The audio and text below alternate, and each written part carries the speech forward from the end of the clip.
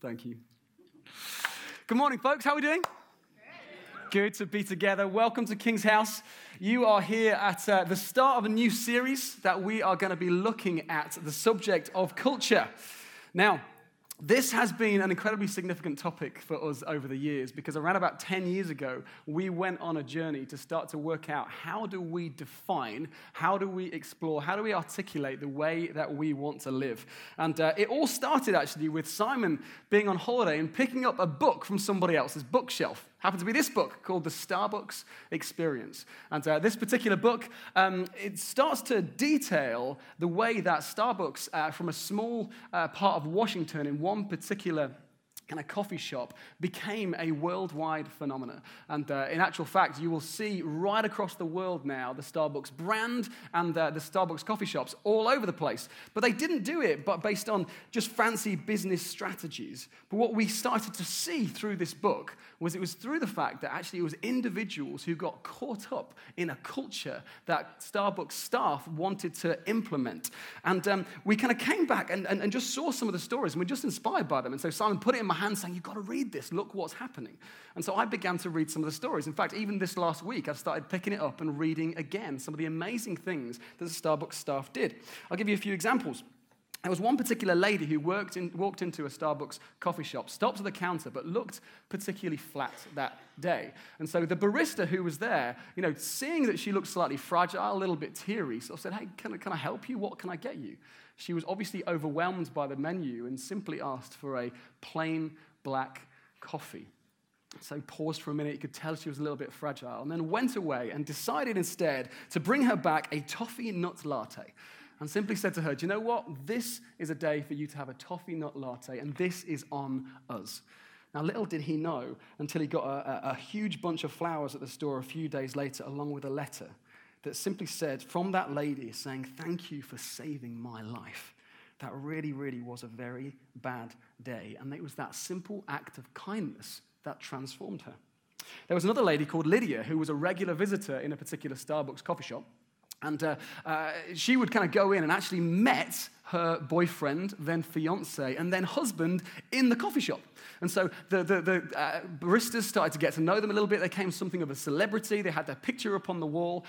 But in their first year of marriage, the guy was actually diagnosed with cancer and sadly died just after their first anniversary. But what blew her away was the fact that at the funeral, actually in amongst the attendants, there were all of the baristas from Starbucks who were there to honor and support her in a time of greatest challenge.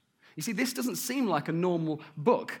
This isn't the sort of thing that you would expect to read from a business journal. Let me give you one more story. There was a lady called Mary who was a team leader, and she had had a really difficult time of it. Her son had been killed in a violent crime. Her husband had died of cancer, and she had lost her previous job because the company had gone bankrupt.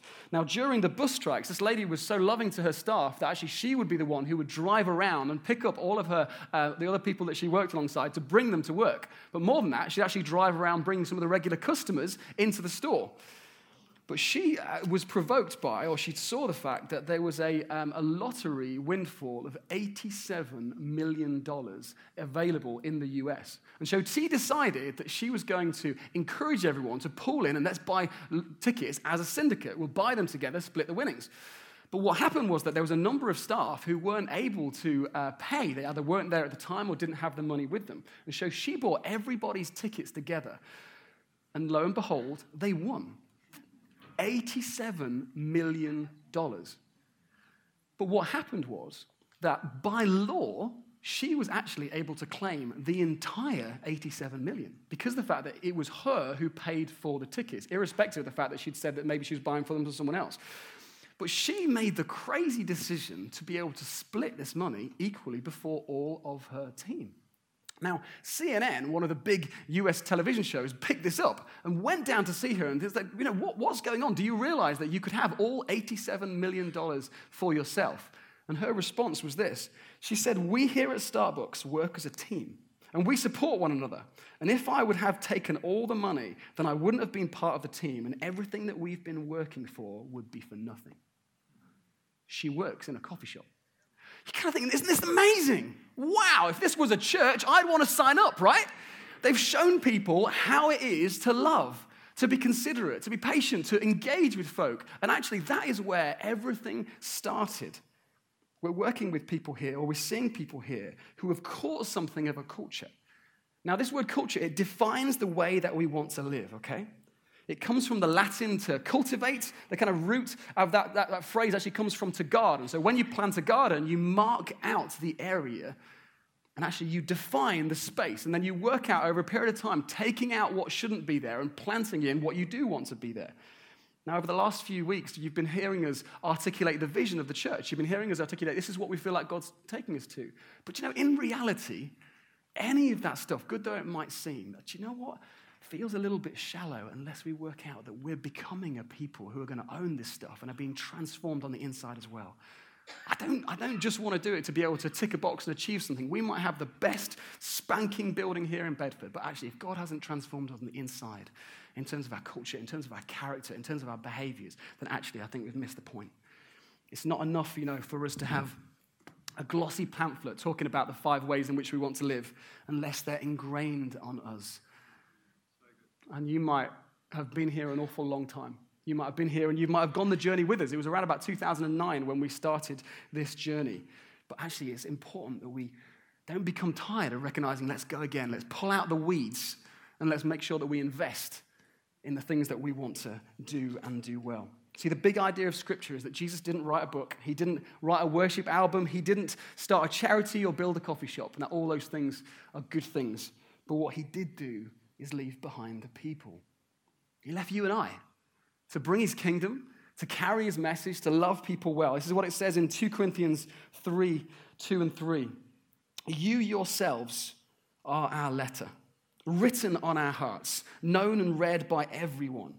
You show that you are a letter from Christ, the result of our ministry, written not with ink, but with the Spirit of the living God, not on tablets of stone, but on tablets of human hearts. You might be thinking to yourself, well, look, if you started this journey 10 years ago, why is it not finished yet? Let me tell you something, that in a world obsessed with speed, never forget that things of real worth and value take time. So we're going to go again. Culture matters. And that's what we're going to spend the next 7 weeks looking at. Now, what I want to do briefly is introduce the 5 culture statements that we have intentionally chosen to say, this is the people that we want to be. This is the way we want to live. But we're going to take more time in the coming weeks to unpack how this really works in our lives.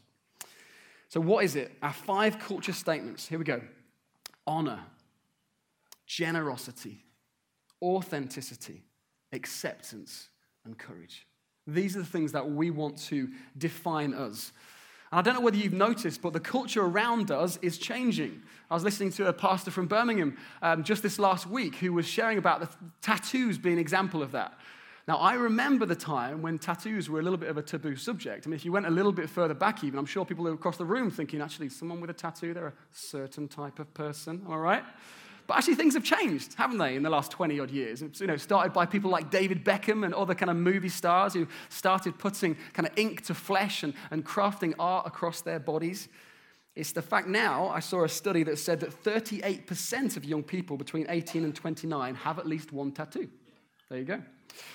Coffee culture would be another one. So I remember as a kid actually thinking, the latest craze was this kind of Nescafe Gold Blend, where you can have a beautifully smooth cup of coffee instantly and you just have a spoon. Well, of course, it's not like that anymore, is it?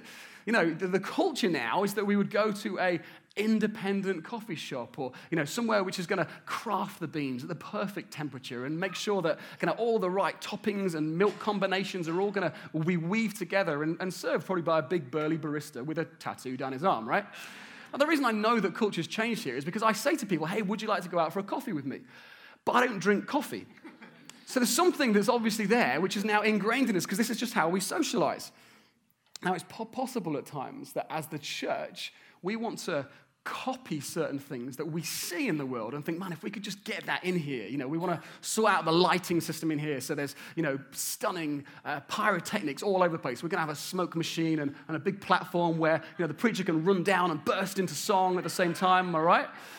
Those kind of things might be awesome. And then something else that we do often is we kind of point to things that we see kind of out in society, and we kind of try and avoid it, maybe mock it or treat it with some disdain.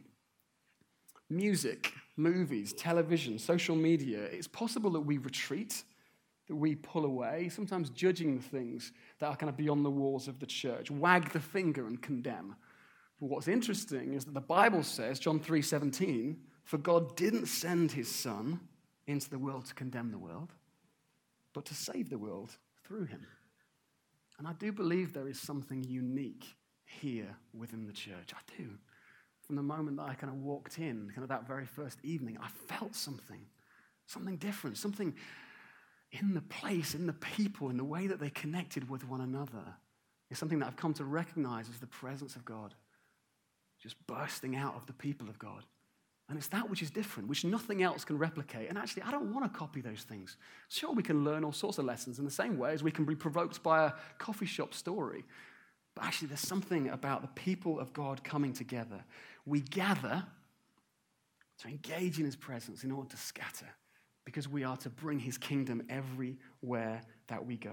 You see, the culture of heaven is to be revealed in incarnational living, not just words on a page. How we live reveals what God is like. And people should see the culture of heaven by their experience of the interactions they have with us. Is that true of you? Do people see something different in the way you live, in the way that you speak, in the way that you love others? See, our call, according to Scripture, is to be the salt of the earth, to be like yeast working through dough, to be the light of the world. And it's to bring the culture of heaven and the kingdom of God every place that we go. So let's look at these 5 things, okay? Firstly, honor. Romans 12 says this: don't just pretend to love others. Really love them. Hate what is wrong. Hold tightly to what is good. Love each other with genuine affection and take delight in honoring each other. You see, we need to recognize that each one of us has intrinsic value. Not because the number of likes you might get or the number of followers you might have, but actually we have value because of the fact that we're made in the image and likeness of God. My daughter seems to have got this.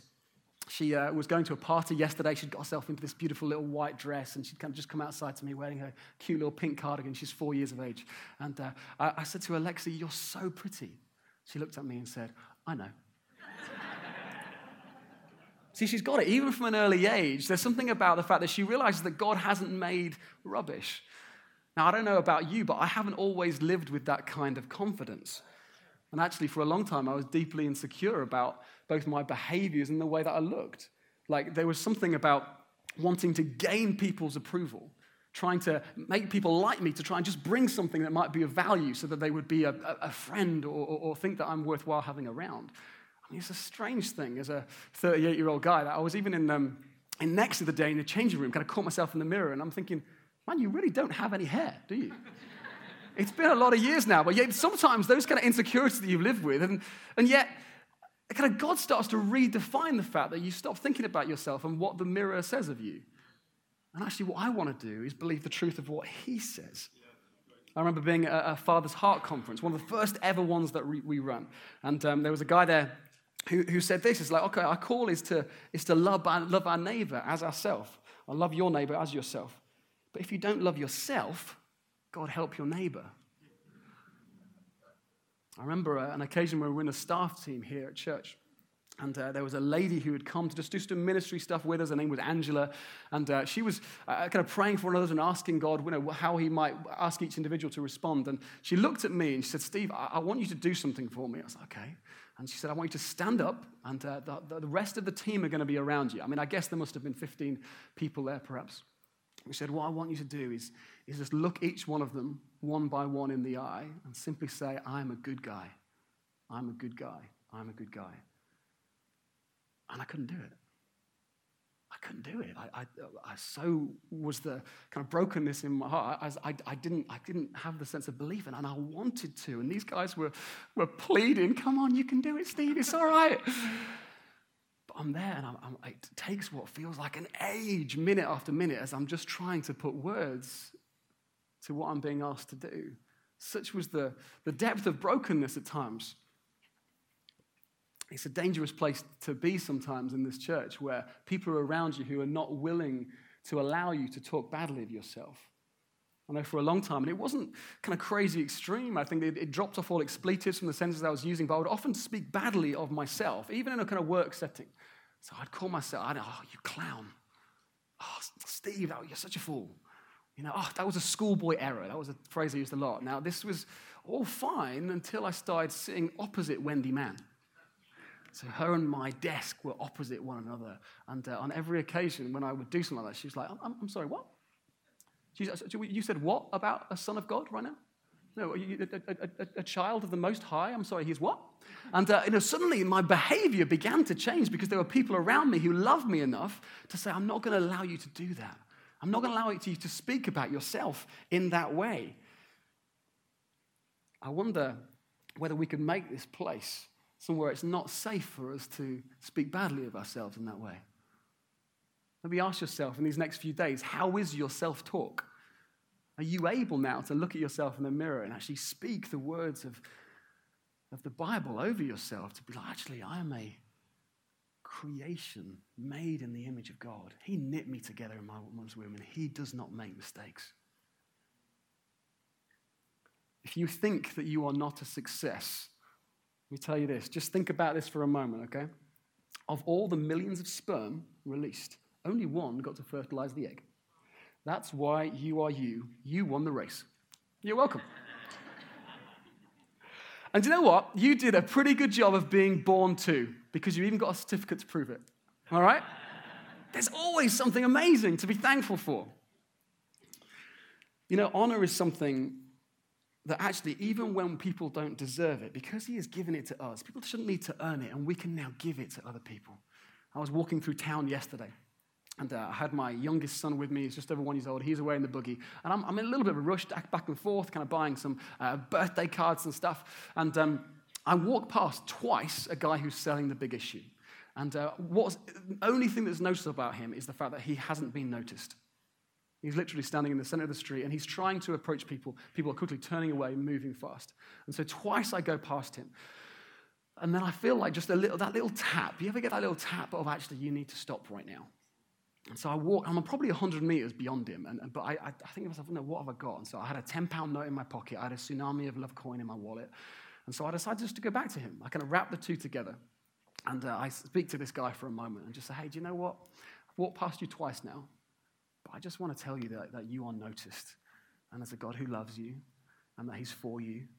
And this guy just suddenly gets so emotional, he kind of chokes up with tears in his eyes. And in that moment, he says to me, and I offer to pray for him. I get to pray for him and his family. He's got a two-day-old daughter. He's from Slough. He'd kind of been sent there for the day. And, I got to pray for his partner and his 2 kids. And he said to me, Steve, this money means that me and my family will eat for a night. Thank you so much. Sometimes it's just those little nudges, that communicate value, that communicate honor, that give us the opportunity of doing something remarkable. And honor it's a position of the heart, but it overflows in activity. Our actions should be different because of the place that we are at. So it could be as simple as listening well, as remembering someone's name, as looking someone in the eye. It could be as simple as being on time. Actually, that communicates honor and value. And one of the things that you'll have noticed, perhaps if you've been here any length of time, is that oftentimes some people stand to welcome those who come forward. Now, whether that is someone who's speaking like I am today, or whether that's someone bringing a contribution, or to be honest, just sharing their story. Now, every single person you see has value and has dignity and intrinsic worth. And actually, that is a recognition of the fact that this person is made in the image of God, and I'm going to value them in my heart. But even that can become a religious act. You can do it out of habit, right? Oh, this is not what we do, and it's just, my heart's not in it. Just don't do it if your heart's not in it. But what's interesting is there are 2 things that happen in me. You see, when I stand, I know that there's a choice inside of me that says, I'm going to honor this person. I'm going to recognize the fact that they are gifted. That they have been crafted uniquely, and their contribution is of value to God. And so what happens is as I do that, I begin to engage with them in a different kind of way. And what's also interesting, as someone who might come and speak from time to time, is that when people do that, actually there is a pull on me. I speak in a number of different environments, okay? So from time to time, I'll speak at Alpha courses where oftentimes there is a high proportion of people who are not Christians. And what tends to happen is that people will kind of cross their arms, sit back and be like, right, impress me. It's like, it's going to be quite daunting. It's kind of awkward. I'm like, what do you want right now? Prove it. But actually, my favorite place to speak is actually with our Training for Supernatural Ministry School. Because there's something about the honor that they show you which pulls on you. And it lifts your game. It suddenly realizes that you're getting so much more out of it. And actually, as people engage with you around the room, even if it's just little things of noises that make sure that they're communicating, actually, they want this, and yes, that makes sense. And suddenly it draws the very best out of those who are speaking to you. And right now, you're all thinking about how do I smile or respond or laugh in the right places. I get it. But actually, you've got to know that these things are important. I know when we had one of our MPs come here and simply did a reading at a carol service, I tell you what was stunning. Forget about the political bias. Forget about the party that he represented. As the whole church stood to honor this guy's service and sacrifice and decisions that he made, do you know what? It moved him. It moved him. He was so emotional about the whole thing. He couldn't quite contain himself. Let me tell you about a guy called Andy Kind. Now, Andy, some of you guys will know. He's a good friend of our church now. He's been here a number of different times. The first time he came was 4 or 5 years ago. And you won't perhaps know this part, but he has communicated it publicly now. He was right on the edge of walking away from comedy. He's one of the best communicators I know. But he was right on the edge of walking away from it. But what happened that night, that first night he came here, just to do some straight-up comedy, is that everyone gave him a stand-up ovation before he began. He didn't know what to do with himself. And yet he delivered this material out of his skin. It was remarkable. And he points back to a time that God moved that day as being, he shifted it, his whole perspective. And now he's an evangelist traveling around communicating the beauty of the gospel in so many ways. You did that. We did that together through honor, through love of people. Your words have power. And they have the opportunity to bring life or death. How will you use them? And it's not just about standing to applaud someone. It could be through a text message, through a written note, through a card, through a Facebook post. Your words of encouragement change people on the inside, and they can bring life. What will you do with them? I'm going to do the others 4 a little bit quicker, okay? Generosity. 1 Timothy 6 says, command them to do good, to be rich in good deeds, and to be generous and willing to share. In this way, they will lay up treasure for themselves as a firm foundation for the coming age, so that they may take hold of the life that is truly life. I'm so proud of this church. We are an incredibly generous people, sacrificial in so many ways, in kind of service and finances, and in even the fact that we've given out 10,000 coins to you guys. And I know that there's hundreds of stories that are coming up of people just wanting to be generous around the place. And what I know is that generosity moves people. It really does. We could be people who serve everyone as if we're serving Jesus himself. Because actually that scripturally is true. I remember years ago, it was long before we had the tsunami of love coins, there was an occasion that I decided to go out with a group of people to find people who are serving publicly, just to want to give them a gift and a card to say thank you for serving our town. And there was a particular traffic warden that I stumbled across, and I just kind of stopped her. She was a little bit distant immediately, but I just kind of stopped her and said, hey, look, this is just a card and a small gift here to say thank you for the way that you serve Bedford. We really appreciate the fact that you take care of our roads. And she looked at me and tears started coming out of her eyes. And she said to me that day, simply that day, someone had tried to run over her feet.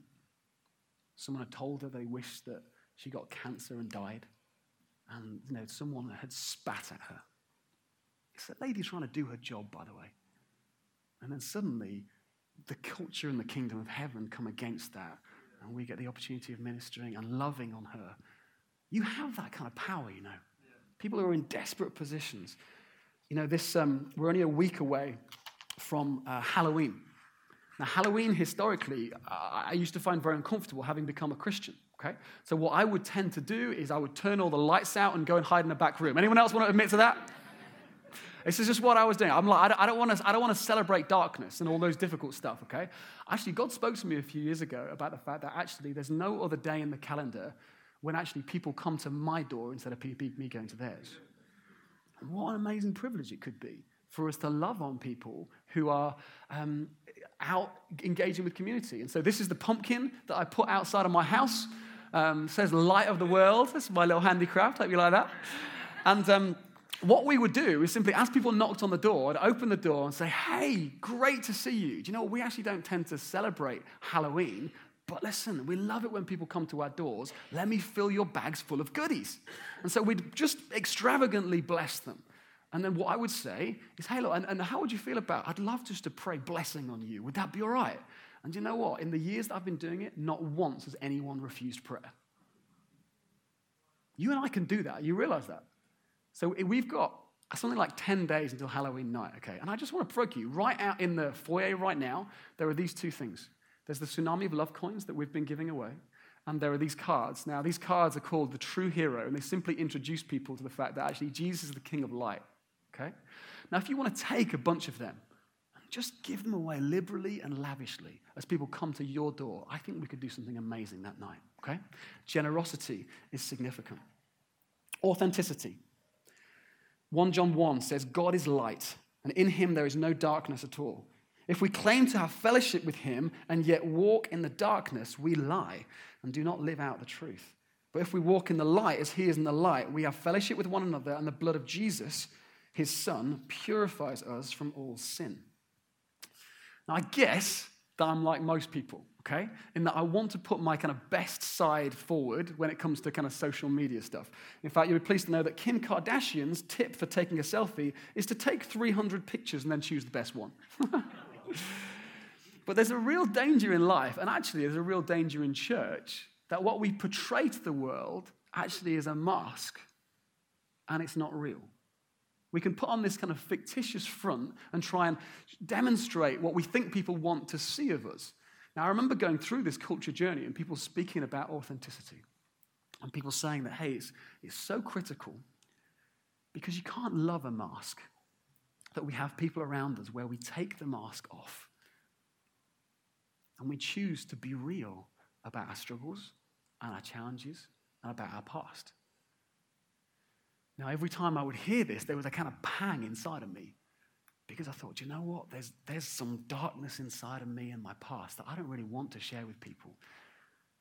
But recognizing this reality that people can't truly know you and can't truly love you unless we're willing to do this, I decided that I was going to give it a go. At risk of people rejecting me and saying that actually you're so broken and twisted, we want nothing to do with you. I got two friends. One was called Rory, one was called Jim. And I wrote out what must have been 8 or 10 pages worth of the bleakest, darkest, most secretive things that I'd ever done. And I did it because I realized that I wouldn't be able to share it unless I did this.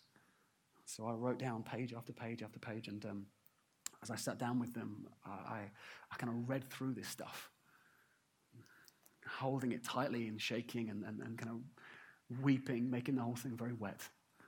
Just going through all the pain and all the sexual brokenness and all the mistakes that I'd made.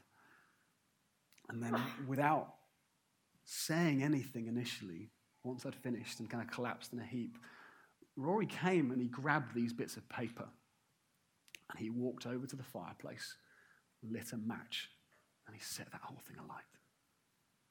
And you know the freedom that came because of it? As they walked up to me and just embraced me and hugged me as I'm sobbing.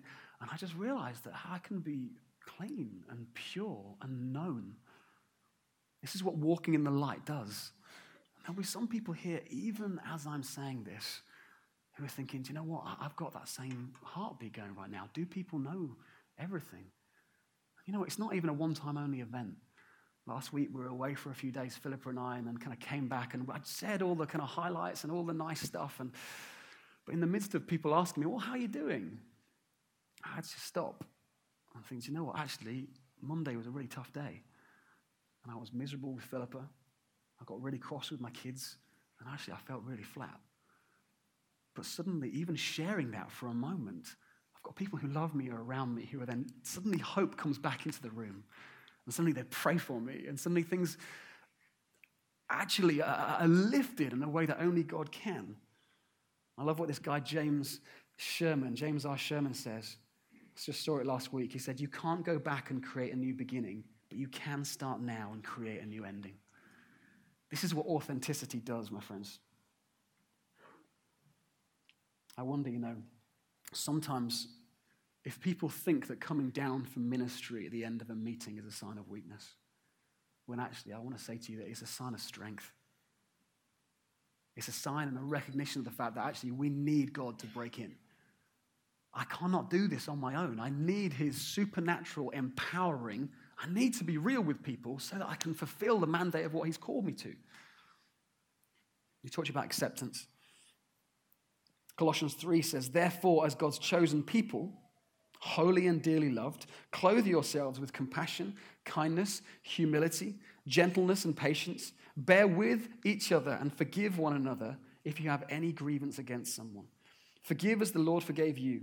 And over all these virtues, put on love, which binds them all together in perfect unity. I love the diversity in this community. There's kind of young and older. There's rich and poorer.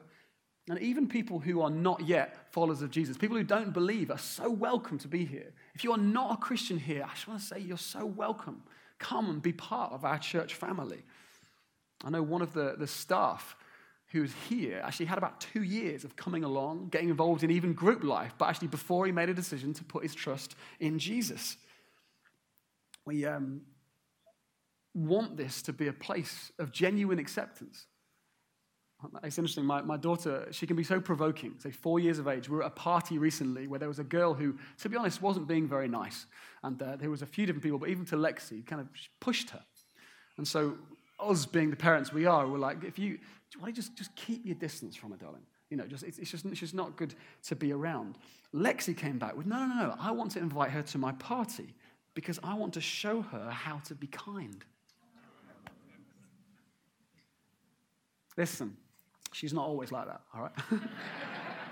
we were in McDonald's last week, literally next to another table where there's a lady and daughter sat, and she literally loudly and pointing, she says, look, that girl's mummy doesn't eat with her mouth closed. I'm like, Lexi, this is just getting me into trouble. I love this quote. It's, love the ones you think deserve it the least, as they're often the ones who need it the most. Love the ones you think deserve it the least. They're often the ones who need it the most. And you know what? Group life is absolutely essential, my friends. Like being part of a community here where you can truly be known, truly accepted is so key. Even yesterday, I spent time with my group and we went out for a walk and we had a great time. And I know what's going on in their lives. I know their struggles. I know who we're praying for in their family. I know what's going on in their work. And we just get to chat and connect. And they know and they accept me. They kind of accept the slightly competitive elements of me, and they even remind me of my quirks, because it's only in this last week or so when they've told me that apparently when I do announcements, I do this with a microphone looking like a rapper. Who knew? So if I do that again, you can stop. Yeah, yes, I do. I knew. I didn't realize. The thing is, we can't do this mission alone, and we can't live this culture alone. Over the summer, there was one particular day when I drove from my house in Brickhill over to King's House. 3 different people at 3 different points. I saw individuals who I know had come along to an Alpha course, who'd had a major life-transforming experience with us, given their lives to Jesus and started connecting with the church. But on each of those 3 occasions, I looked at them and realized that actually they don't come anymore and they're a long way from God. I find that so painful. But the thing is, we can't do this alone. It's going to take all of us to be the most welcoming, hospitable, accepting community that we possibly can, to be able to hold on and to love people well so that seed that's gone out lands in good soil. Let me just do the last one real quick. Hebrews 12, in regard to courage, shows us this model that Jesus demonstrates for us. Let us run with perseverance the race marked out for us, fixing our eyes on Jesus, the pioneer and perfecter of our faith. For the joy set before him, he endured the cross, scorning its shame, and he sat down at the right hand of the throne of God. Consider him who endured such opposition from sinners, so that you might not grow weary and lose heart.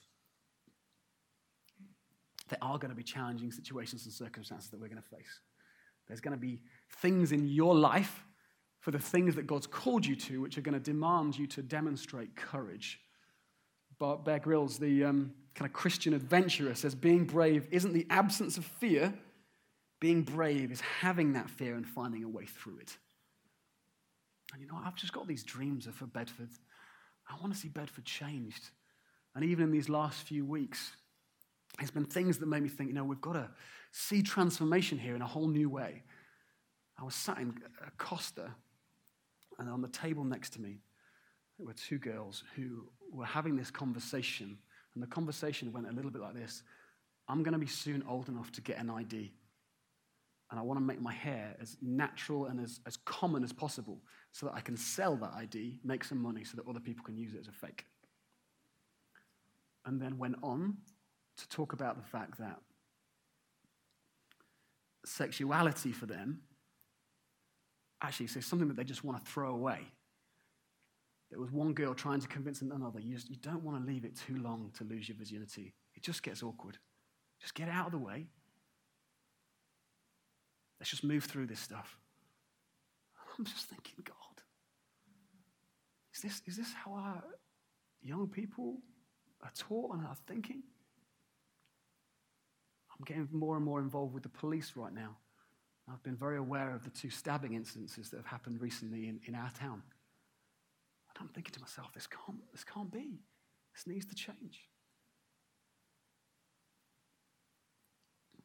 What about Bedford Prison? Recognizing that it's one of the worst evaluated in the whole country. What are we going to do? How are we going to demonstrate courage to bring the transformation that we want to do? Where does it all begin? If we're going to see God's kingdom come, we're going to need each other. And we're going to need to make a commitment to make these changes in our lives. These things aren't going to happen from fear. Who are you? You're a child of God with value and with worth. You have the mind of Christ. And when you walk into a room, hope walks in with you. Because he who is in you is greater than he who is in the world. You are an ambassador for Christ. And his light will burn brightly through you. Each one of us have got to give him the opportunity. Honor, generosity, authenticity, acceptance, courage. This is who we want to become. It's our destination. This is where we're going. So why don't we stand together?